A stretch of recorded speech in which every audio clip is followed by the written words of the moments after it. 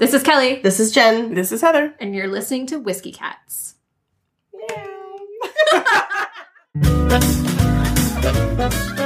Hello, Whiskey Cats is back after a surprise hiatus. In this Season 2 opener, we tried the Balvenie Triple Cask 12-year, discussed our 2016 science project, and the single malt Scotch boom.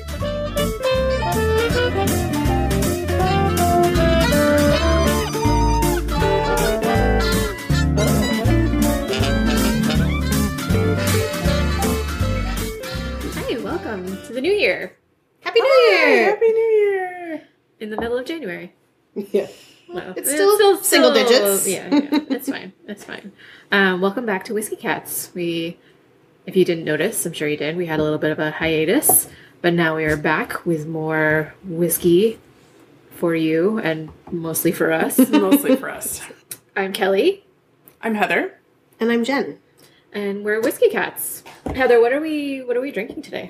We are drinking something that my mother bought while she was on her retirement travels, cruising through the Caribbean. Luxury. And happened to stop and stops at this big store and sends me pictures of the whole store. And she's like, "What whiskey do you want?"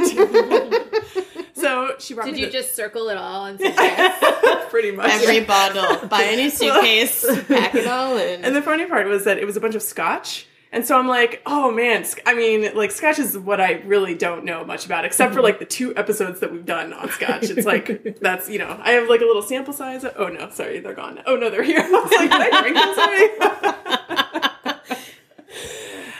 Sorry. So anyway, she did buy a Scotch, and I will say, usually we try not to taste them beforehand, but since my mom was here, we tasted this one. Pretty optimistic about this one. But we'll let, who is this? Who says it again? Brian Cox. Brian Cox. We're going to let Brian Cox, who's pronounced our other Scottish whiskeys for us, pronounce this one. The Balvenie. The Balvenie. The Balvenie. Nicely done, ladies. It's just a little, I feel like it's very Italian. The Balvenie. It's not. We're sorry, Scotland. Maybe that was it. It was the Italian. You gotta have your hands up. Yeah, exactly. You can't see us, but we all have our hands in the air, shaking our hands. Yeah. All right, so I've done my due diligence and looked up a little bit about the Balvenie distillery. Obviously, they are in Scotland. They are a Speyside single malt Scotch whiskey distillery, which Speyside is in the very northern reaches of Scotland. So there's the Highlands, there's the Lowlands, there's Islay, which is to the side in the middle, and then there's Speyside, which is way north of the Highlands. So that's where this is from. Ocean side or continent side? That's ocean side, right? Continent side, but also by the water. I know, the ocean sort of surrounds but continent side, yes. I understand the continent. It's really it's north. It's north east. Okay, yeah. That's what I meant. East or west, I should say, instead of ocean. And also, you're opposite of me right now, so I was like, which way is your north? We have a lot of problems with this question. Oh my god. Anyway, sorry. So from the very northeast of Scotland, from a distillery founded in 1886. The distillery is from a converted 18th century mansion, which, if you're going to build a distillery, why wouldn't you build it in an 18th century mansion? That's what I'm hoping happens to Downton Abbey when the season ends. Oh, God. That would be amazing. We should totally pitch that to PBS right now. How do you retrofit this gorgeous mansion into a I think we could do it. Copper pot stove. So, Balvenie has many zillions of different types of Scotch that they make. So many that the bottles are sort of go back into infinity on their website when you look. But this one happens to be one that they only sell. What's the term? In travel something? Oh, it's only available to international travelers through the duty-free section of airports, which is exactly where my mother bought it. Oh, I don't know what the impetus is for doing that, except I read somewhere online you get to charge a lot more for travelers, but so not even in country. No. Wow, yeah, that's interesting. So I forgot to say this is the Triple Cask 12-year. They make 3 kinds of Triple Cask: a 12, a 16, and a 20. So we have the 12. You're going to tell us what type of cask? Yes. Oh, so the Triple Cask is starting with Oloroso sherry butts, first fill bourbon barrels, and then traditional whiskey casks. So those are the three. Interesting. And I think that's the order that it goes in. Wow. Whatever that means. So they put the more I don't want to say pungent because sherry isn't necessarily pungent, but more between those, certainly. Yeah. Interesting. Huh. But space side single malts are typically classified as light and grassy. Some other ones that you may know, of course, are Glenlivet and Glenfiddich are both distilled in that area. It has the greatest number of distilleries of any of the whiskey-producing areas of Scotland. Interesting. Which seems funny because it's actually the first time I've heard of that location ever. So that's about it. Shall we give it a try? Yes, please. Oh, it's been so long. I'm so excited. So this won't have like a peaty, smoky. Yeah, let's give it a try. Okay. Cheers. Cheers. That smells a lot sweeter than I expected. Yeah. Yep. I'm actually having a hard time getting anything on my nose. Very sweet. It really almost doesn't have like a flavor aside from just kind of sweetness. Just I smell like vanilla. Mm-hmm. And maybe a touch of citrus. And you can get the alcohol for sure. Yeah. Compared to a lot of them that we've had, I really like it's so subtle compared to most of the whiskeys that we've tried. Yeah, it's not pungent. It's not strong. Nothing like there's no smells wafting off. Nothing punching you in the face. No, that's a really hand gesturing episode, you guys. Sorry, we'll just turn this into a video podcast. We'll make some gifs of right. these hand gestures. Just imagine my hand as an octopus emerging from the cave. That's the gesture I am making right now. All right, I'm gonna taste this too. Ooh, that is so smooth. Yeah, it's super smooth and not like pretty much literally zero peat. There's no peat in this. There's at no all. smoke. There's nothing. Nothing on the front of my tongue at all. Mm-mm.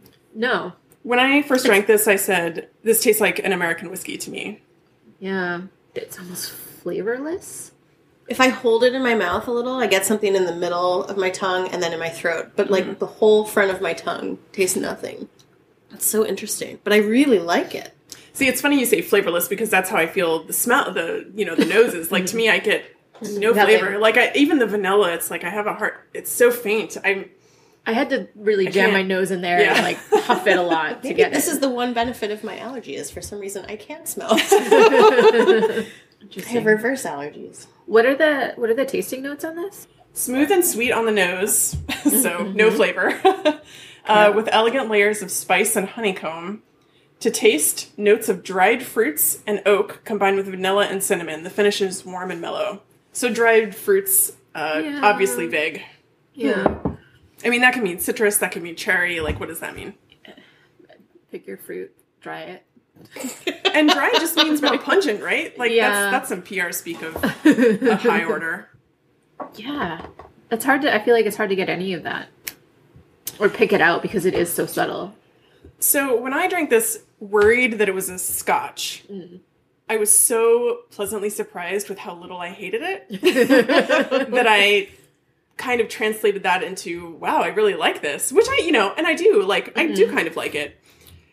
I did a little reading on what some other reviewers had thought about this, which there aren't a ton just because this is like, you can only buy it in the duty-free shop. Mm-hmm. And one of them was pretty funny. I wish I had saved it, actually, because he made sort of a joke review. And then he was saying that, for a lot of these scotches that are made in Speyside right now are made the exact same way. Like, oh, you put it in a sherry cask, and then you put it in a bourbon cask, and they're all coming out. He called it like the Stepford wives of like assembly line, assembly line Speyside. That's too bad. And once he said that, I was like, oh man, you kind of just like ruined that for me because now that's all like I agree with you and shit. If we put a little water in this, it would kill any flavor that's even possibly available. Well, let's try it. We're going to put just a little bit because that's correct. It does kill it. We don't try to... I know, we don't try to do spoilers. What did your mom think? She loved it. And we have extremely different tastes in whiskey as we are learning. Thank you. In fact, she was filling up. She was like, I need to fill up my flask before I go on the train back home to love your California. mother. Amazing. Love you, Deborah Goss. So I'm like, oh, well, I've got like the 4 roses. You can have that. I've got some of these. And I was like, and she's like, you know what? I don't like the 4 roses. I don't know how we're related, but that's okay. That's for another. Because that's exactly what we're drinking next as a comparison. And so I was like, well, you can try this. Okay, this is actually, you're going to have to like, I'm not going to make Kelly do this. We're going to cut this and get to the next like episode when we feature this far in the future. But I was like, you can try the filibuster. Which we did not really like. Like, we like you could drink with a cocktail, but I don't really want to drink this. And so it's like 9 a.m, but she has to leave for her train. So she pours herself like half a shot and tries it. Nice. She's like, we don't like the same whiskeys. And filled up her flask with the filibuster. Whoa. So, I don't know. That's interesting. And she loved that Canadian one that we tried in the last season. The Ulazek? Yeah, the Ulazek 40 Creek. 40 Creek. Mm-hmm. She loved that one. So, I don't know. But it's a good lesson in, like, to each their own. Mm-hmm. People have different palates, and, I think the 3 of us also kind of have, like, for the most part, have the same palates. Mm-hmm. We differ every once in a while, but, that's sort of, like, why we gravitated to each other is because we have the same palate. Right. All right, so we got this with water now. So, to me, the nose is, like, caramel festival. That's so different. It's, like, spice, like, almost like a holiday spice. It is like a holiday spice. Like, I would walk into a candle shop or a Bed Bath & Beyond. Exactly. This is what I would smell. Potpourri bubbling on the stove. Yeah. I was almost thinking... Make potpourri on the stove? I don't know. I was thinking mall cinnamon shop. Yes. Cinnamon, yes. That also. Like walking by a Cinnabon. It just tastes like water. I do not enjoy the taste. I don't taste anything. I don't taste anything either. Tastes like watered down whiskey. Tastes like my ice cube is melted completely. Yeah. Yes. Yeah. Gross.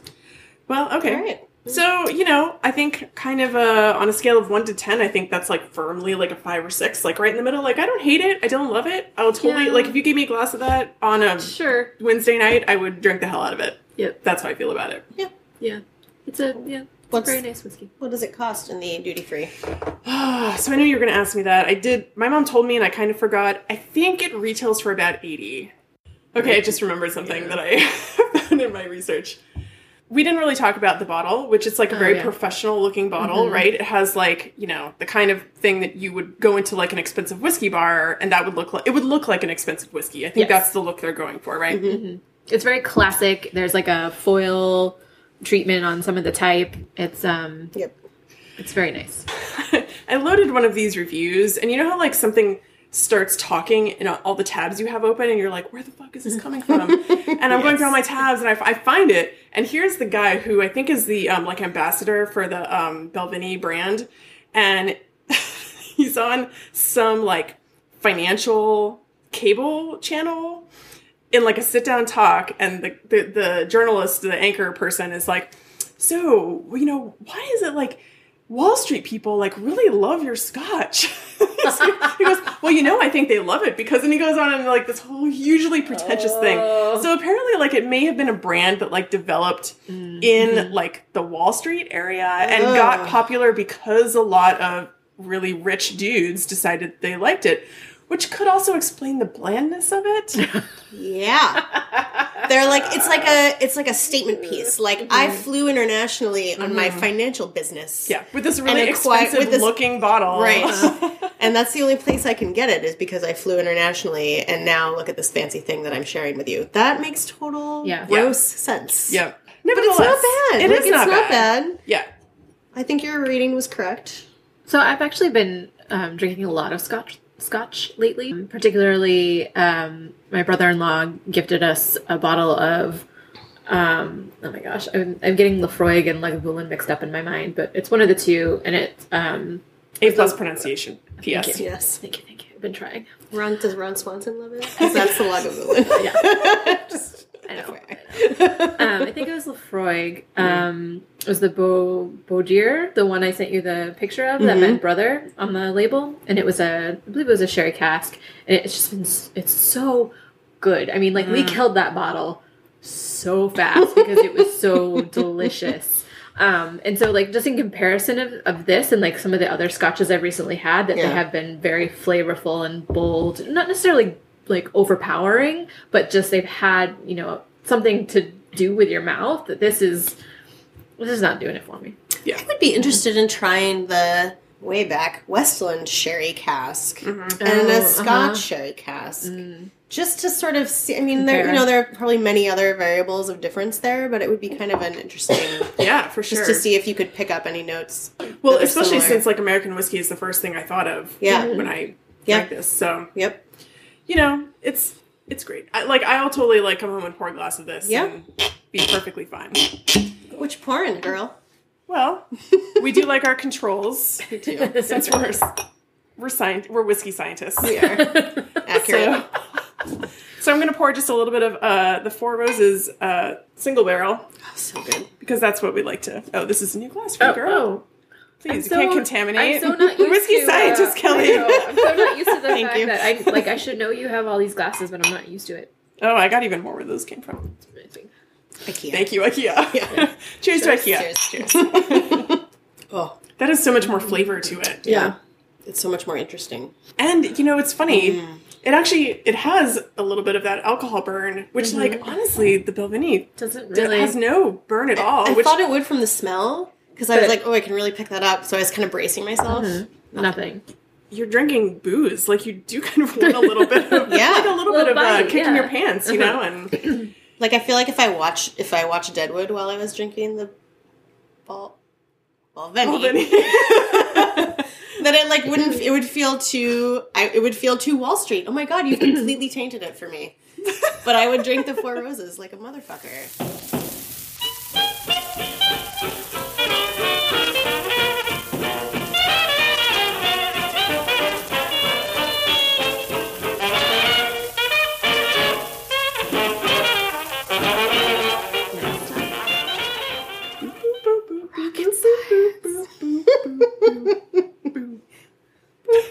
Today in Science Corner, I want to briefly discuss an experiment an aging experiment that we have talked about in the off season.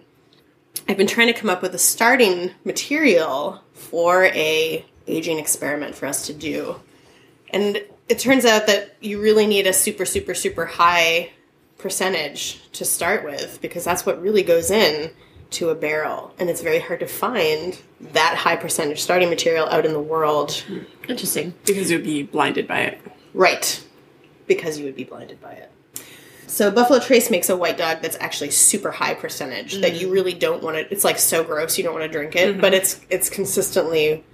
if you read the people that have tried this is kind of what they agree is an okay starting material. So I had this whole plan. Like 2 days ago, I had this great plan. I had planned to have 8 jars. We're going to have one control that is this mysterious, unnamed starting white whiskey, some white liquor, and then we were going to age it with blocks of staves, basically, of charred American oak in glass for certain amounts of time. So for 1 week, 1 Inspired month. by... Inspired by space whiskey. Yeah. Because space whiskey is ridiculous yet amazing. Yes. And we never got to taste it, so we're going to do it our damn selves. We're going to go to space. One way or the other. One way or the other. Right, so my plan was get a bunch of jars, have one control jar, have a bunch of jars that were aged for different amounts of time with the same volumes of liquor and the same bits of charred wood in them, and see how it goes. Then I started reading about all these people that have actually tried to do this. And there are 2 camps. There are the people who did it successfully and feel like as long as you filter it out okay and get rid of the splinters, it's actually kind of an interesting way to see how... Good plan. Yeah. That's what God made cheesecloth for. Yeah. And the cheesecloth might filter. You actually have to think about what filter material you're going to use, because the cheesecloth actually filters out some of the esters that we talked about last season. Oh, no kidding. Yeah. All right. So anyway, but then there's this other camp. I stumbled upon this guy who wrote an article for Boston.com that he tried to do it. His name was Andrew Furtado. Okay. And he writes the story and was like, okay, I tried to do exactly what I want to do in this glass aging thing. And in the end, he's like, look, basically you can't do it. Age a cocktail instead. End of story. And so I emailed him and I was like, dude, this is not satisfactory to me. Yeah. like I don't... you need to give me an alternative. You can't say, don't do Give this, up. it's not worth it, give up. I'm like, tell me what, like, you need to explain to me why. So Did for you the say you're last- killing my dreams? I did. I was like, this is what I'm going to do. And he's basically like, your dreams are dumb. And so we have had a 2-day email fight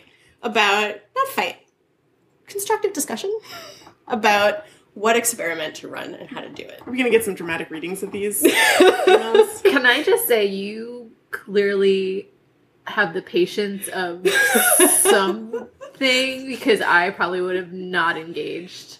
Well, A PhD. in part, I enjoy a good argument. And then the other part is that it's kind of research. I was kind of like, I want to do it right. I want to understand what are the variables. Don't write an article that says, these are the variables that are wrong, but I'm not going to tell you what the right ones are. Oh, yeah. And, like, come to a conclusion without exploring all the possibilities. Right. Yeah. But to his credit, he answered me immediately. And again, for 2 days, we've been discussing, what are we going to do? What should I do? So here's the plan now, is that I'm going to get a 1 liter barrel, and I'm going to do 1 set of aging in the barrel, and I'm also going to do it in the glass, and we're going to compare. And I'm going to try to match the surface area of wood to alcohol. Maths. There's going to be some maths. Wait, so is his... Sorry, now maybe I'm just confused. Is his conclusion is that you can't actually age whiskey by putting shards in glass? You can only do it in a barrel? That's the argument? Here's the argument that I think is dumb. Sorry, Andrew, but here's what I think is the dumb argument. That aging in a barrel is different because of all these things we've talked about in the past, right? There's like expanding and contracting and the temperature changes and the alcohol goes into the wood and then it comes out of the wood and all of this. And that in a glass jar, you don't get that. Okay. Which is a fair argument to Fair. some extent. But I think that you could mimic those things with agitation and washing machine temperature style. changes. Yeah. Yeah. Like, I'm going to put a heat lamp somewhere, and I'm going to put it out in the cold, and I'm going to change the conditions. I don't think it's that different. Yeah, he's making it sound like it's just hermetically sealed, and that's, like, and then you just walk away and leave it alone. Which is the whole, like, okay, remember the Ohio person? Yeah, the washing machine guy. Yeah. Is it called Licks? Am I making that up? LAX? Chicks? Chick? I forget, but yes. I forget, yes. Terrible nonetheless. That guy. Ohio guy. Yep. That was his washing machine method, which is Right. what he was doing it. I think he was doing it in glass or some, non-reactive and with the shards, but he was doing it like he was agitating it and changing the temperature, just like you said. And he seems to be doing fine. We have not tasted it. It could be terrible, but it seems to be doing something to the whiskey. Seems to be something to the whiskey. And in the course of my wanting to argue with him, I also discovered there's this whole group in Milwaukee, this like little group of whiskey tasters. No, this has been a lot of Our travel funds exploring. don't Flew to Milwaukee. are not high enough. And there's this group called Whiskey Head. They meet monthly, and they taste I'm gonna drink more of stuff. this. And I'm okay for the moment because I'm on a tear. So they meet monthly and they rate. They give grades to whiskeys and such. But they also have done the aging experiment. Oh. And they have like a best practices list, all of which fall into the realm of my original experiment design. And so I'm kind of excited to try this comparison of mini barrel, glass with agitation, and see who wins. So that's the plan. And then I figured out a schedule for when we can taste it. So the other advice that these Milwaukee people say is that, say you age something for a month, you should then, once you pull the wood and filter it, let it sit for a month to sort of mellow, which I'm not sure I believe it, but so we're going to try one of each. So we're going to age it for the first batch. I'm going to age for a month. I'm actually going to age one batch for a week, but I'm going to age like the main batch for a month. We're going to taste it in a month, and I'm going to save some that we don't taste that we let sit for a month and then see how they compare. Here's my question though: is that like, will it be appropriate to drink in a month and like not blind us? Because I have orphans for that, but I'm gonna need a month standby. I don't think we'll need orphans. So they bottle it and sell it. Right, So, so it's not so high that it will murder you. Okay, FDA approved. FDA approved, orphan free. Okay. And so I found, and I narrowed down where I'm going to get the wood from. So there's this great company that makes, remember back, I forget which episode, but we talked about the oak cubes, the charred cubes that winemakers use for adding oak to their wines. Yeah. So it's like $8 for a pound of them. And so I'm going to buy a bunch of those. We talk about wood in like literally every episode. I know. You can choose like the charring. So I've been reading like there's light, medium, and heavy charring, and so each level of charring yields a different amount of flavor and a different kind of flavor to what you're making. And so I'm going to choose the medium char, the medium toast they call it, because it's the sweetest. And since bourbon is often at least my favorite, I'm going to aim for the heavy vanillas. Okay. According to Andrew Furtado, we are going to get a disgustingly sweet wood-tasting whiskey. But I challenge him and think that we will not. Andrew. Challenge accepted. Frittata. Let's... Andrew Furtado, that's what we shall call him. Sorry, dude. It's been put down. Yep. Yes, the gauntlet's been thrown. So that's the other. So the other thing, my original plan, right, was to like go to Home Depot, buy some oak, char it, and It definitely does seem to be like an art form to that. and then like I'm such an idiot because of course like this Milwaukee crew, like props to you guys. They're so interesting to read, and they've thought about all this stuff, and they're like, yeah, you can't like all that stuff has been. Like, Treated even if it hasn't been, even if it's untreated, it was probably grown with pesticides and all of the stuff that once you put it in a whiskey, the alcohol is going to soak that right up. Like, it's going to love it. I don't know how you feel about this, but I would maybe enjoy it, like, if you decide to have a conversation with them one day. Like, maybe you do this at the end of your experiment or in the middle if you have questions. But, like, I feel like these guys, they sound like they're interesting. I've already sent them an email. Oh, good. Good idea, Heather. I like this little, I'm envisioning a little Midwestern group communication. That would be great, yeah. They seem like a really fascinating and like low-key, cool group of people who just enjoy whiskey like us. Yeah, and also don't want to like people to put right pesticides in their whiskey, which is great. Which is a great thing for them.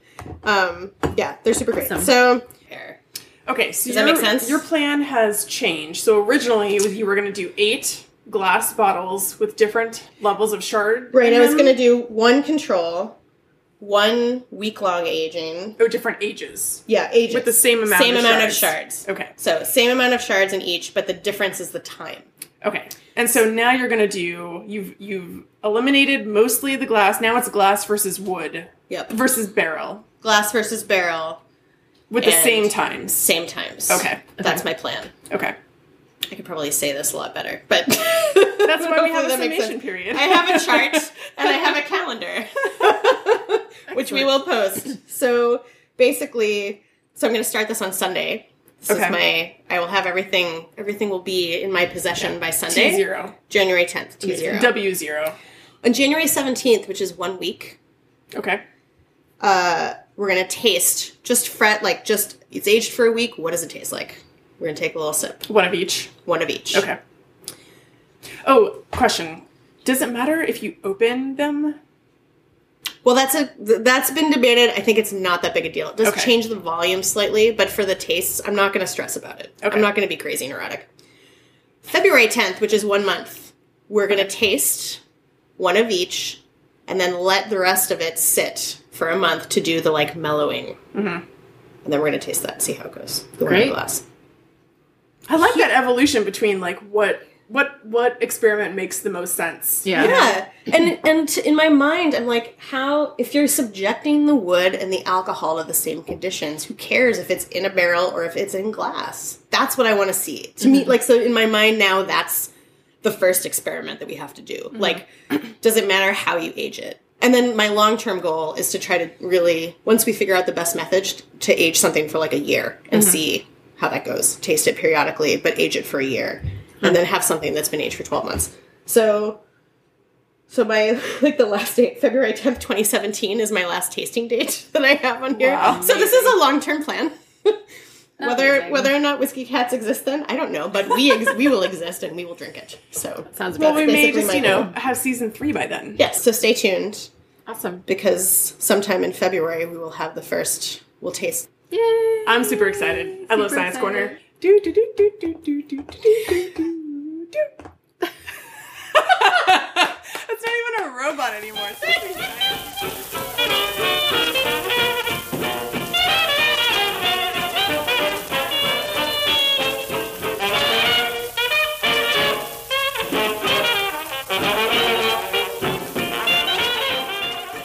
Really? You have a salmon-colored paper in front of you.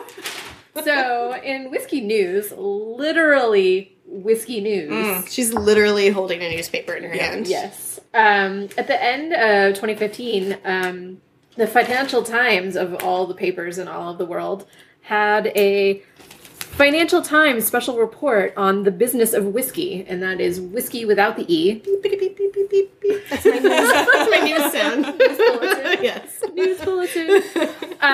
So I immediately... Well, I didn't actually go and get the paper. I sent my husband to go fetch the paper. What As they're one good does. for. Yeah. I was like, please go get this for me. And it's like a short little section, but it's...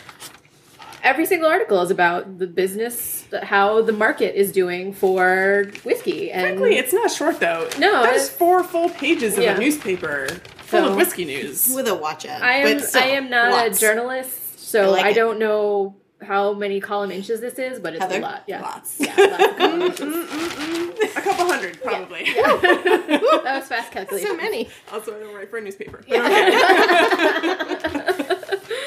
So the thing that I got out of this that was most interesting is there's a lot of talk about single malt within the business of whiskey section.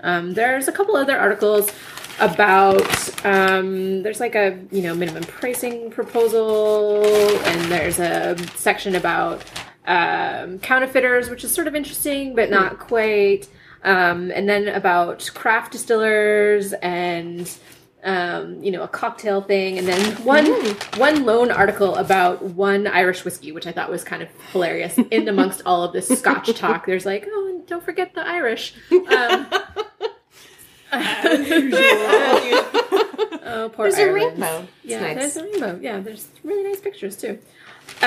So I just wanted to talk a little bit about a couple of the points and statements that the whole section brought up, which I found were very fascinating.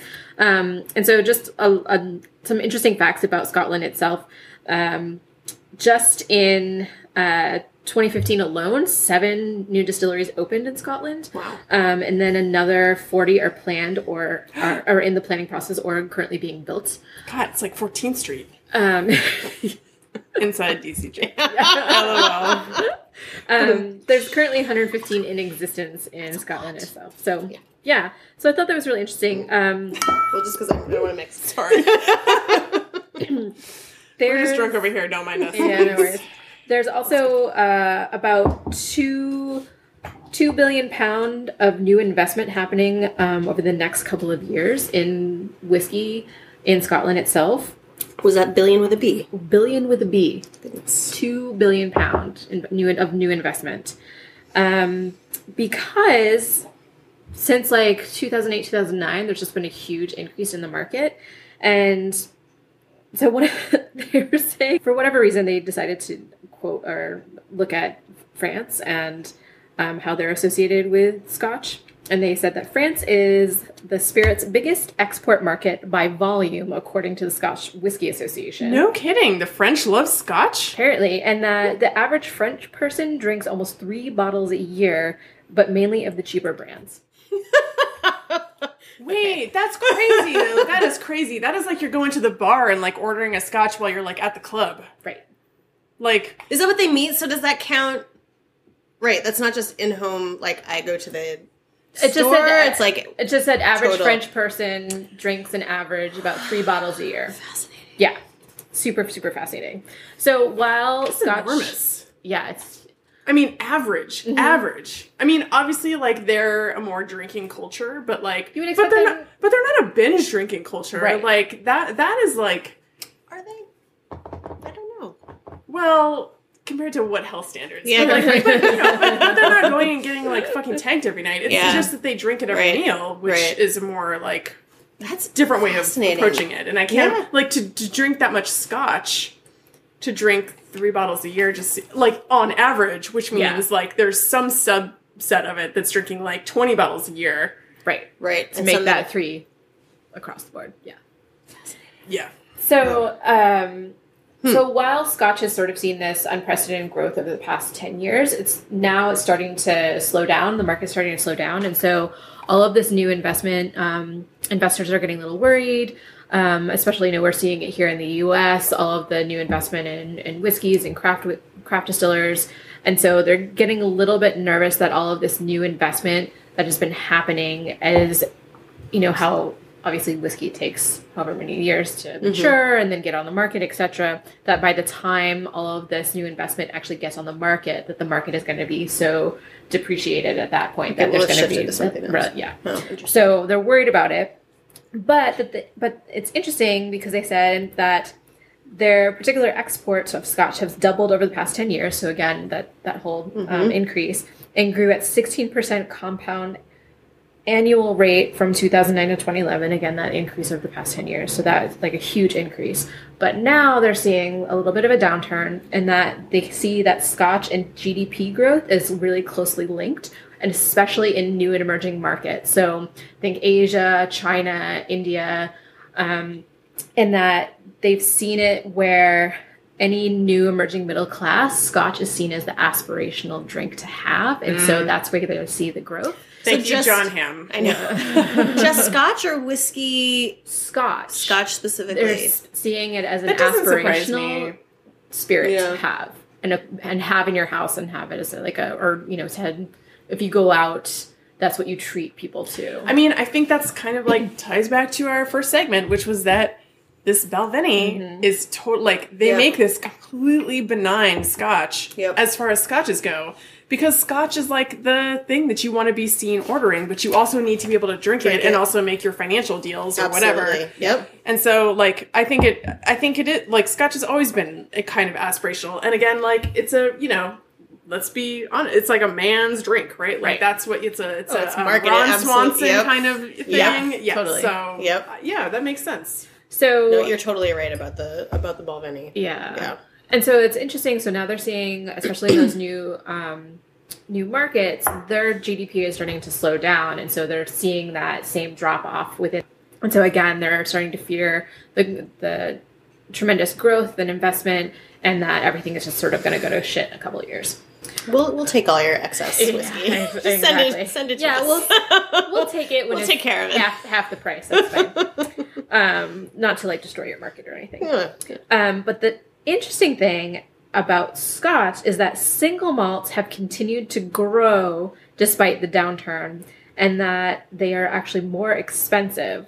So single malt themselves only accounts for about 9% of volumes of Scotch, but their value equals 23% of all Scotch. Okay, here's where I'm going to remind our audience that we are new whiskey learners. Yes. Particularly me, because I'm going to display my ignorance on what single malt means. Because okay, only because I learned it today. So I'm like, go for it. So single malt, Heather, would you like to tell us? No, don't tell me. I know it. Okay. I know it. Please, Heather, tell us and our listeners what single malt means. Okay, it just means that it was distilled at a single distillery. That's all that it means. Like that it was not moved around. Like that's what single malt means. Which I have to say, when you read that, if you don't know what you're drinking, you're like, it could mean like a million different things. And I didn't really know that it meant that. If you're distilled in one place and aged somewhere else, then you're not a single malt. Right. Okay.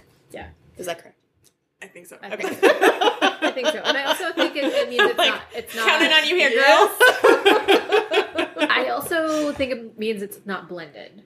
Right. So that's how I always think of it, as not blended. But I didn't think about the location. Of course, that has to be too. Yeah, I didn't think of that. So that was kind of a new thing for me. And I mean, everything that single malt is such a term of art of something that and like you just said, it seems higher class. You sort of it makes you think that it's higher class. You don't really know why though. Right. Exactly. And that's why. And that's why. Yeah. Well, definitely. It's like Four Roses single barrel versus small batch. The language that you choose. Sorry, Kelly, we're derailing this, but but single barrel versus small batch, each kind of has its own special little meaning. And that's true. So for Four Roses, it means they use different sort of yeast strains. And I think that for when you say single malt, it means especially in America, and I have ignorance of other countries, but for America, we've talked so many times about how these are all owned by one giant distillery, and they're sort of like moved around a lot. Yep. So like that's kind of a big deal. And so in Scotland, if they're, or well, wherever, if they're single malt, that means that doesn't happen. It means it's like, Right. Baked and fried on the same distillery. That's basically Yeah. what it means. Okay. So the fact that it's only single malts only account for 9% of the volume of Scotch, but their value is so much higher. And the fact that their market keeps increasing is interesting. Because then in the same turn, they also say that blended Scotch sales have gone down for about 1.3% over the past year, and I assume that meant 2014. But single malt sales have risen 4.8%. So it's just interesting turn of the market that you're seeing. This article, one of the main articles in the section, talked about how the U.S. market is kind of also seen as like the holy grail of all of the whiskey markets in the world, and that if you perform well in the U.S. market, then you're going to probably perform well all over. And that they were saying that Scotch underperformed in compared to American whiskeys for the past 5 years, but the growth that they're seeing, the growth that they're seeing in the U.S. is for only high-end single malts and Hispanic-oriented blends, which I'm not exactly sure what those are, and they didn't specify. So Hispanic-oriented whiskey. How can you say Hispanic-oriented scotches? I don't know. And not explain what that means? That's bad reporting, Financial Times.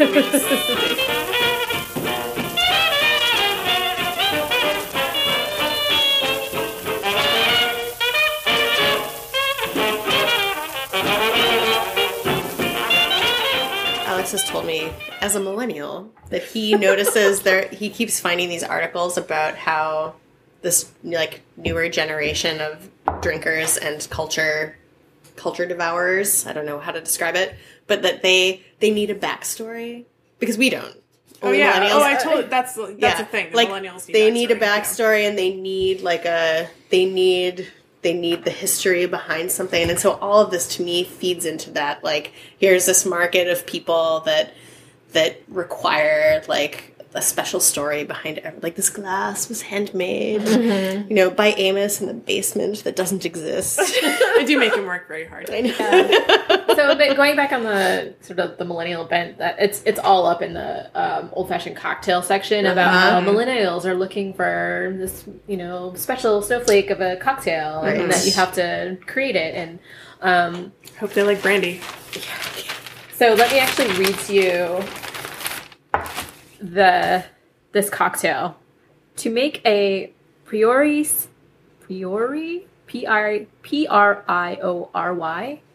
Sure. Priory? Priory sour. I don't know. To make a Priory sour, barman at London's Zetter Townhouse infused Rittenhouse 100 rye whiskey with a nut butter, which has been melted, caramelized, and frozen for 24 hours.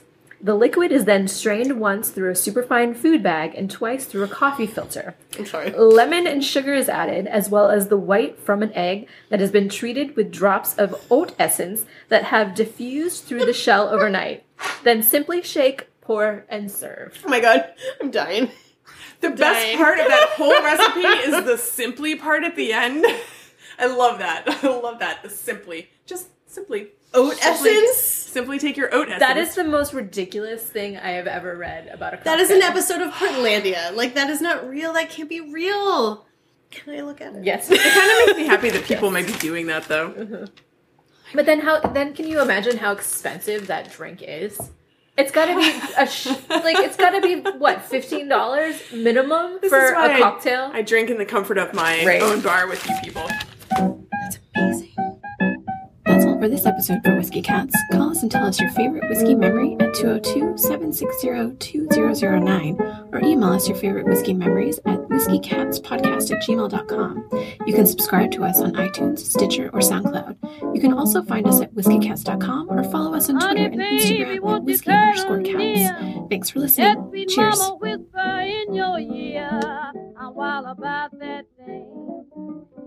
It makes me laugh and sing. Give it to me, Papa. I'm wild about that thing. Buy single malts or don't.